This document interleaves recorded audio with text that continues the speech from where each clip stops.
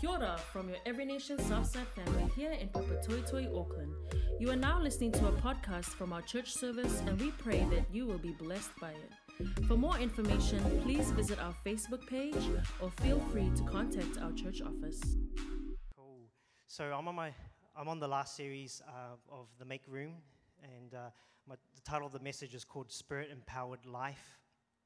Okay, and before I get started, for those who don't know me, my name's Leo. I'm one of the campus leaders with our church, and I'm just going to talk about this morning.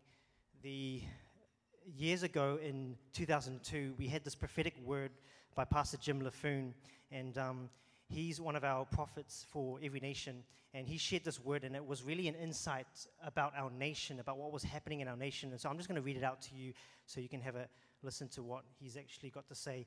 He says, "When I felt this nation, I could feel a suffocating apathy that tries to come over this generation. Even in churches, it suffocates and it steals fire. And I tell you, the answer to apathy is the zeal of the Lord. The secret to maintaining zeal is very simple. Zeal without knowledge will not last. God wants us to feel this zeal with knowledge." This morning, I want to communicate the knowledge that God wants us to hear. You know, I believe God wants to change our church, but it requires power. It requires power. You know what Bucky was sharing? You know, he received salvation. That was his position in Christ. You see, for power to come always precedes position. We have to be born again. We have to be saved. That's our position. And as we're positioned, then the power of God flows through us. The title of my message is Spirit Empowered Life. What is a Spirit Empowered life? What does that mean? It is a life completely submitted and yielded under the lordship of Jesus Christ. It's allowing the Holy Spirit to fill our lives and use us like a conduit. A conduit is a tube or trough for protecting electric wiring. And it's like us. God is using us like a conduit where His power can flow through us. You see, we need the power of God in our lives. We need the power of God so that we can live effective lives, so that God can use us, so that we can be a witness, so that we can change lives, so that people can come to know Jesus, so that we can truly live out the power of God in our lives, so that when people look at us, that they see us as not a hypocrite, but they see us as someone who truly lives out a life that walks and talks like Jesus here on earth. You know, the very purpose that Jesus said in the book of Acts, if you turn through the next slide, Jesus commanded the disciples to wait for the promise of the Father. It's the power and the presence of the Holy Spirit. You know, during this time, Jesus commanded them, and if you notice that there was only 120 in the upper room. When I read in Corinthians in the Bible, it says that when Jesus died and rose again, there was over 500 witnesses saw Jesus risen from the dead. But the question is, where did the 380 go when Jesus commanded them to wait for the Spirit to come? Maybe the 380 thought, oh, you know what? We've already seen Jesus risen from the dead. I mean, come on, that's an amazing miracle, seeing Jesus rise from the dead. I mean, if you saw Ulu rise from the dead and, you know, maybe his hair will grow back or something, but, like, come on, like, it's so powerful, the fact that, you know, that's amazing. It's a miracle. So maybe for these 380, they thought, you know what? Cool, we've seen Jesus risen from the dead. Let's just go out and let's go and just preach the gospel now. That's enough. You know, in fact, you can still go out and be a Christian without the filling of the Holy Spirit, without the baptism of the Holy Spirit. Yes, you can be a Christian, you can read your Bible, you can go to church, you can do the normal Christian thing. But my question to you is, who gets the glory? Who gets the glory? Does God get the glory? Or do you get the glory? You see, the 120 disciples waited for the Spirit, and it came like a rushing wind. Tongues of fire came. That 120 went out and lived like Jesus and did greater works than Jesus. When I think about our church right now here, we probably have about 120 of us here. Man, imagine 120 of us all here, filled and empowered by the Holy Spirit, and going out and seeing 3,000 souls won into the kingdom of God. You know what? I believe God can do that. Yes, He can. So who gets the glory? Who gets the glory? Does God get the glory or you get the glory? I remembered, do you guys remember do you remember Encore back in the days? We used to have this outreach called Encore, and every month we would have so many young people come to this event, and the gospel would be preached. We would have worship, and people were getting healed. People were getting emotionally healed. Some people's legs were growing out. You know, they're getting amazing things were happening. And I remembered hundreds and hundreds of young people were getting saved. And I remembered in my early years of doing ministry, I was doing the altar call at the end of the service. You know, the preacher would preach the word, and then I was going to, share and bring people to come to know Jesus. And I remembered through the conversation prior to this, I met someone who was blind. And this person, I felt at the end, I felt the Holy Spirit say to me, Leonard, go and bring this person up, talk about this person, tell him to come up. And so I said, excuse me, so-and-so, can you stand up? I know there's someone here that's blind, that needs to be healed right now. Please come up to the front. You need to get healed. And then he was just resisting. He was like, no, I'm not going to go up. And then I said it again the second time, please, can you come up? I felt the Holy Spirit say that you need to come up and you need to get healed right now. You're going to see. You're going to stop being blind. You're going to see. And he still didn't go up. He was still sitting there resisting. He didn't want to go up because he was scared. And I was thinking to myself, oh my gosh, I'm going to look like a fool right now because I'm like praying for this. And I thought I heard from the Holy Spirit that someone's blind. And, and I talked to this guy, and he is blind. And he still didn't come up. And then eventually he just sat there, didn't get up, and there was a bit of a pause at the moment. But then someone stood up and said, hey, I'm blind. I'm 80% blind in my eyes. And he came down, and I prayed for him, and then he got healed. He completely got healed, and the crowd goes wild. Yes. Woohoo! He gets healed. Praise God. You see, at the end of the day, God gets the glory, not me. God gets the glory. The Holy Spirit wants to use you to heal the sick. And this blind person got healed. I remembered back in the days, in my early years, I was doing a missions trip with a small team of us.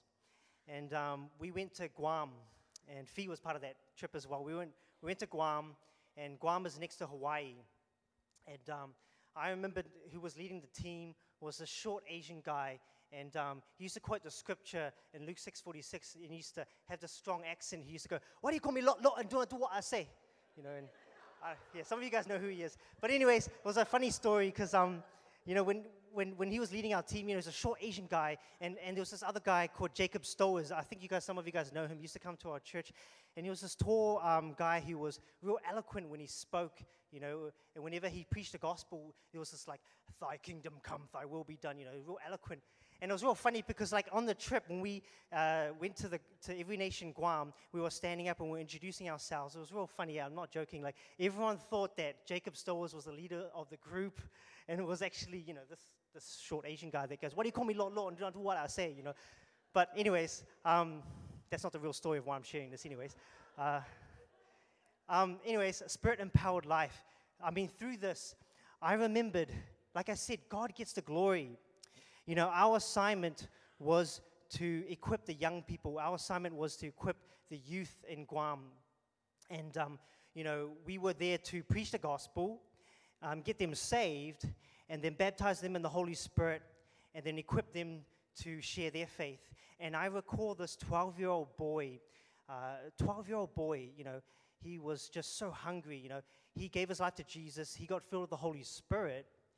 And then not long after that, he went out and he started sharing his faith. And I remember he shared to us that he went out and he spoke to this drunk guy on the road. And in fact, he laid his hands on him, and the power of God went on this drunk guy, and he became sober. And then he preached the gospel to him. He did that 2-question testing that what Bucky was talking about. And then he gets saved, and he leads him in a prayer of salvation. Wow, a 12-year-old boy. You know, it doesn't matter how old you are or how young you are. I mean, this 12-year-old boy was filled with the Holy Spirit, and that God gets the glory. You see, a Spirit-empowered life starts with being filled with the Holy Spirit. Number one on my first point, being baptized in the Holy Spirit. When you read in the book of Acts, there's 5 examples of people getting saved and being filled with the Holy Spirit through the laying on of hands, through maybe the preaching of the word, and then they respond. Obviously, a sign came through, they were speaking in tongues, or maybe they were prophesying, maybe they were speaking the word of God. But I'm going to look through the story of the Apostle Paul. Can I get everyone to go through your Bible in the book of Acts, and we're starting in chapter 9, verse 3, and I want to share about the Apostle Paul. Get your tablets, phones, paper Bibles. So for those who don't know about the Apostle Paul, he was not known as the Apostle Paul yet. He was known as Saul in the Bible before he became the Apostle Paul. Saul was very active in Judaism. I mean, he was a Pharisee of all Pharisees, very knowledgeable. If you compared his intelligence and his degree right now in this modern day, he had the PhDs of PhDs. He was so intelligent. And he was known during that day as a terrorist. I mean, he was killing Christians. He was going out and murdering Christians and dragging Christians back to Jerusalem so they could be in prison, because he didn't, for him, he saw that the way or Christianity was a false teaching.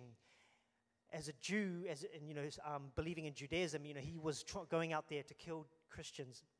And so he was on a task to go to Damascus to continue doing the same thing, to go and drag more Christians, capture them, and bring them back to Jerusalem. And you read in verse 3, heading to Damascus, it says in verse 3, "Now as he went on his way, he approached Damascus, and suddenly a light from heaven shone around him.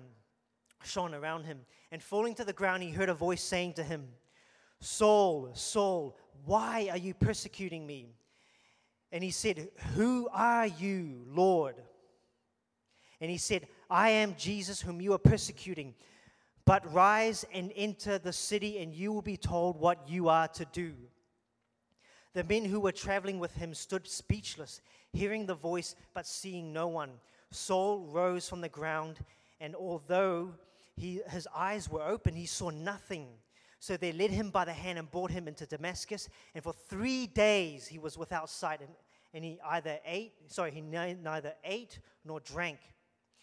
See, the first lesson you can learn from this, from the Apostle Paul, with Saul, is that he made Jesus Lord of his life, number one. He says, "Who are you, Lord?" The Bible is so clear that whoever calls on the name of the Lord shall be saved. The Bible says that where the Spirit of the Lord is, there is freedom. Where the Spirit of the Lord is, there is freedom. The Holy Spirit is the only one that can reveal to you that Jesus is Lord. I remember talking to some people, and I asked them, "Can you say Jesus is Lord?" They honestly can't say it, because something about that, when they call Jesus Lord, they honestly can't say it. Or maybe when they do say it, they don't really mean it. Because there has to be a moment in your life where, like I said before, there's a preceding, before power comes, a position where you're born again. I believe at that very moment, Saul was born again because he got a revelation that Jesus is Lord. He is a Jew who believes in Judaism, and Judaism does not believe that Jesus is the Messiah, that he's the king. They believe that God is going to come back from the clouds and, reveal himself that way. They did not believe that God came in a humble state, born in a manger, Jesus Christ, God in flesh. He was born again at that very moment when he said, Jesus is Lord.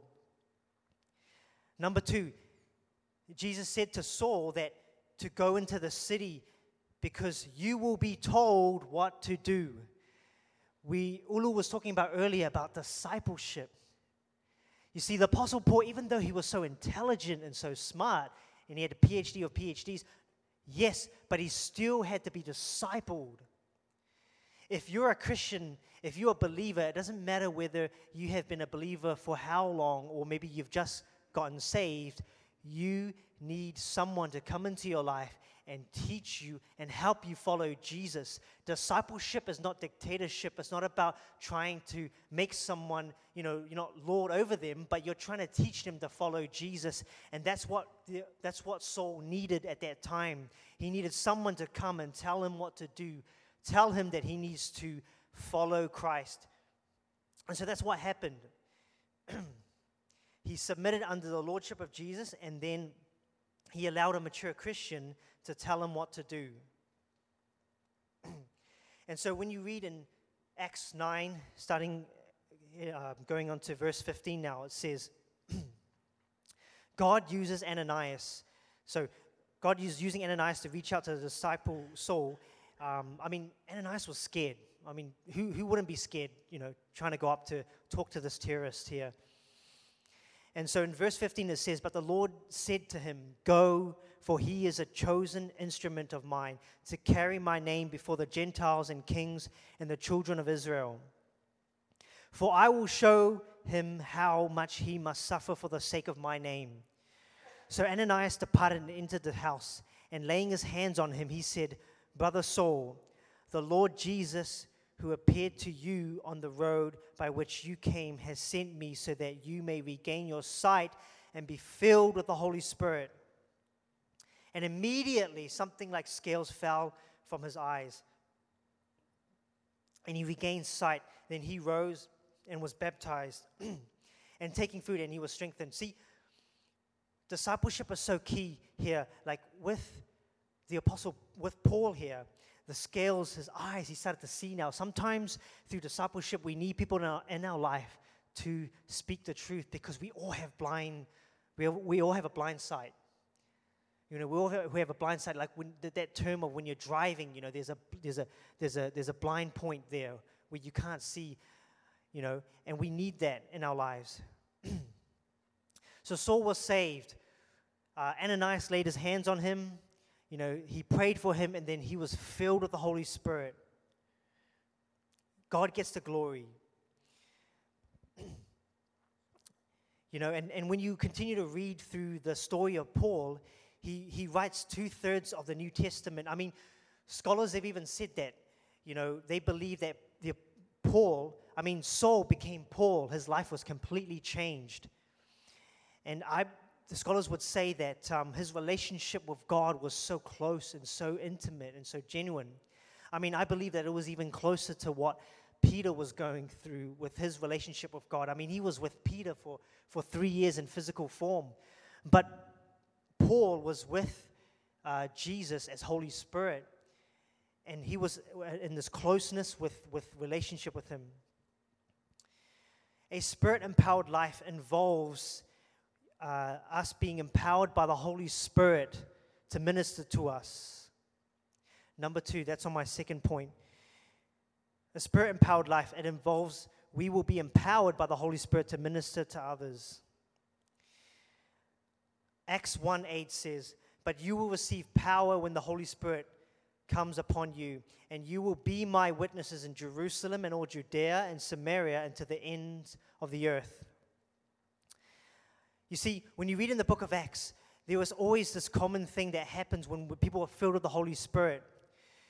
People hear the gospel of Jesus, and they see the gospel of Jesus. I remembered preaching the gospel on campus, and we were in the Commons room, And I was playing table tennis with one of the students. And then I started building relation with him. And I started sharing with him. And I did the God test. The God test was kind of like the 2-question test thing. And I shared the gospel to him. He responded to the gospel, but I didn't just leave it there, you know, because this guy had crutches and he had an ACL injury. Some of you athletes will understand that ACL injury, you know, and he couldn't walk. He was on crutches. And so I just decided, look, I believe the Holy Spirit's in me. I mean, this is me talking to myself. I believe the Holy Spirit's in me. I have the power of the Holy Spirit. And so I laid hands and I prayed for him, and he gets instantly healed right in front of, like, everyone in the commons room. And I said to him, look, just start walking now. And he put his crutches away and he started walking. You know, the Holy Spirit wants to empower you, to use you, and to flow through you. Not for your glory, but for His glory. Because when we preach the gospel, people hear the gospel and they see the gospel. Sometimes people need to see the gospel and then they'll believe. You know, when he saw that, his friends saw that, and he started to believe. See, God wants to bring His power on your life, and it doesn't just flow through me, it flows through you as well. It's not just for the disciples at the time in the book of Acts. It's now we can receive the same power, but it requires us to submit under the lordship of Jesus and obey Him and step out of our comfort zone. Because remember Ananias, God told him to go and lay hands on this terrorist. He was scared. Sometimes as followers of Jesus, yes, we can be scared, but don't let that fear grip you. You just obey the Holy Spirit and you go out and you allow the power of God to use you. Amen? Amen. Some of you guys had been on this trip years ago. We went on the short-term missions trip to Australia in Perth, and we were involved with helping a church plant, trying to help this small church plant. Pastor Franco at the time was leading this church plant, real small number of people, and we were reaching the university, Edith Cowan University in Perth. And so some of you guys probably remember that story. You know, we're going there to do this missions trip. And we were staying at a small sort of hostel villa place, and we were equipping our leaders. And I remembered through the session, we were equipping our leaders, and he was in the room when we were, you know, obviously doing a time of equipping. And for some reason, he was just frozen, like he was just couldn't talk, and we didn't know what was going on with him. And so me and Adrian Lim. Adrian is from Every Nation Central Church in our church in Auckland City, and we were praying for him, and because he almost looked like he was just so scared, like a dead zombie or something. He was, and we asked him, and we were just like, sometimes, you know, when we're ministering, we need the Holy Spirit to help us. You know, the Holy Spirit is the best minister. And so we were just praying and praying. You know, we're just praying in tongues, like, Holy Spirit, what can we do? You know, how can we minister? Because he's just frozen right there, you know. And then the Holy Spirit gave us a word, and He gave a word to Adrian Lim, and he said, and it was a word oppression. You know, I feel like you've been oppressed, like someone's holding you down spiritually. Something's holding you down. And then the Holy Spirit gave me a word as we were just, you know, ministering to him. And it was a word in the scripture. You know, the Holy Spirit reminds you in the word. And the scripture was that it was about unforgiveness. You know, when we don't forgive someone, then God will not forgive you of your sin if you don't forgive this person. And I spoke that to him, and I said, but you haven't forgiven someone? And then he started opening up, and he started sharing with me. He said, yes, you know, I've held some bitterness towards my dad because, you know, he was absent, and he was always absent in my life, and I just held some anger and unforgiveness towards him. And at that very moment, the Holy Spirit ministered to him. We prayed for him. He got healed, and he got ministered to. You know, like I said, it doesn't matter whether you're a pastor or you're a leader or whatever status. The Holy Spirit wants to use you to minister to others. A Spirit-empowered life is allowing the Holy Spirit, being baptized and filled with the Holy Spirit. Second, the Holy Spirit uses you to minister to others. And my third point, as I close, my third point is the Holy Spirit. We will be empowered by the Holy Spirit to be a witness. We will be empowered by the Holy Spirit to be a witness means to be like Jesus, to walk like Him, to talk like Him. You know what? The greatest testimony and the greatest witness is when the power of God flows through us, is when you're in your workplace and you don't swear like your colleagues. You don't go and look at the things that what they're looking at, maybe on their breaks. Or maybe you don't go and do the things that they're doing. Jesus went out and reached out to the lost, and He went into those places like a bar, and helped out those that were drunk. But He didn't do it alone. He always did it around other disciples. But the other thing is that He didn't do what they were doing. He was empowered by the Holy Spirit. And that's what God wants to do when He empowers us by the Holy Spirit to be a witness.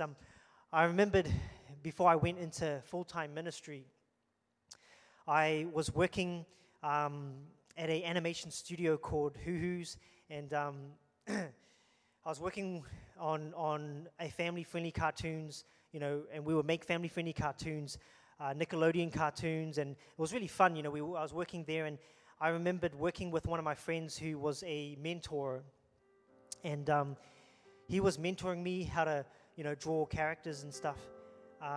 As I built relationally with him, I found out eventually he used to be a Christian, and he used to go to, he still goes to church, but along the way, he hit a brick wall.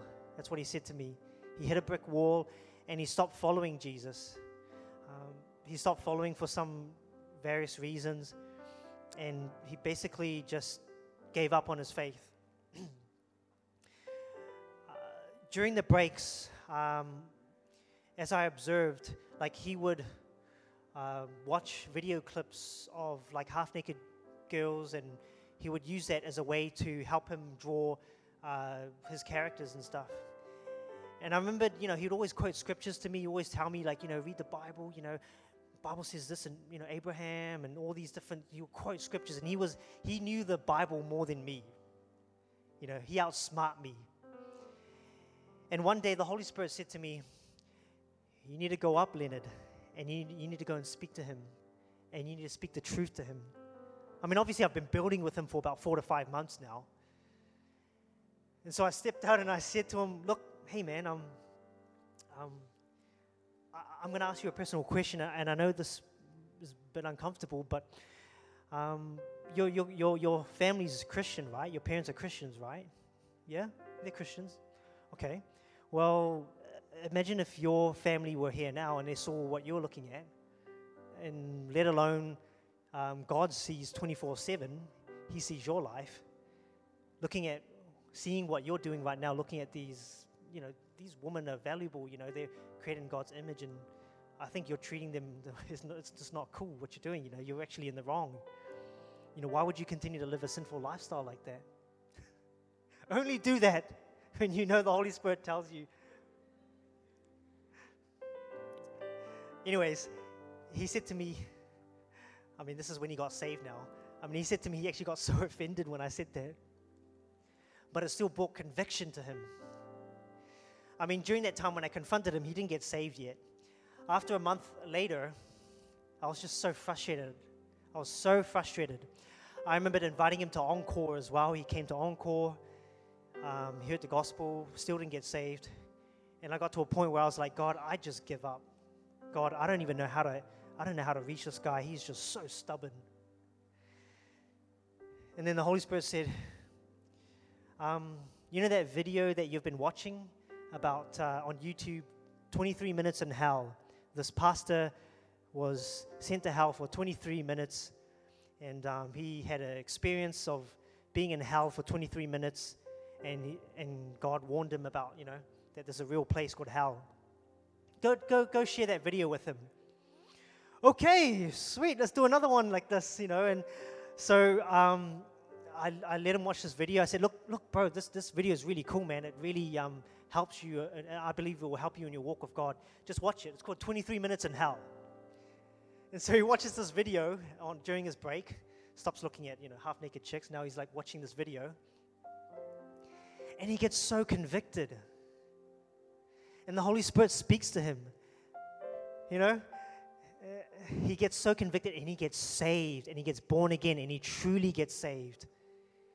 And in fact, he joined our church. He actually goes to Every Nation, Auckland City right now. The Holy Spirit wants to use you as his mouthpiece to speak his word. I'm not saying you have to go and do what I'm doing, but maybe the Holy Spirit will use you in such a way that you're going to meet someone where they're at, but you have to obey, and you have to continue to pray and say, Holy Spirit, come, fill me. Fill me. In that studio that I was working, I worked for about 4 to 5 months. I got made redundant. Long story. I had to, quit from there, and that's when I went into full-time ministry. Not long after that, 2 other people got saved in my workplace. That's 3 of them. If God can use my life to minister, He can use you too, because my life is not any other. It's not any special. Seriously, it's not. I have sinful areas in my life that I always repent every day. I need God. God can use you. And God wants to use you to empower you. A Spirit-empowered life, completely submitted under the Lordship of Jesus, being used by Him, being filled by Him. I just want to take a time right now to pray for you guys with all eyes closed. Just with all eyes closed. From the past 5 weeks through the Make Room series, I believe the Holy Spirit must be speaking to you.